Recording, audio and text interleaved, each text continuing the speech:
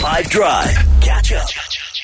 I remember doing an extra time bit on this before, but I covered the story of how Premier League footballer Ivan Toney was charged for contravening betting rules.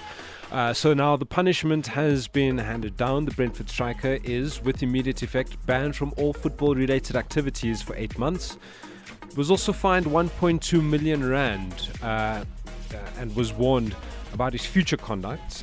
This is all for the 232 breaches of the FA's betting rules. And so, as I mentioned, the suspensions, that starts immediately. The now 27-year-old, however, can start training with his team again on the 17th of September, which is 4 months to when he's allowed to play again.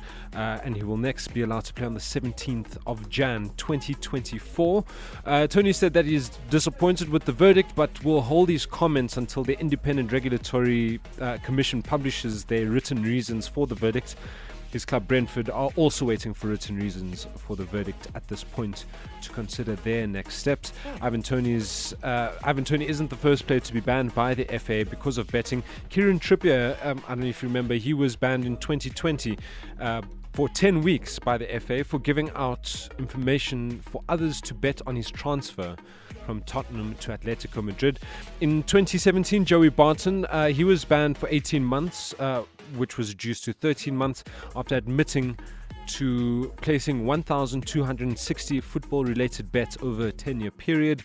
There will be one last squeeze on this Ivan Toney story. That's when the Independent Regulatory Commission published their reasons for the verdict, and I'm sure I'll talk about it then again. That's what I have for you today. If this were a real bit of extra time, this is when the ref will blow the whistle because it's finished.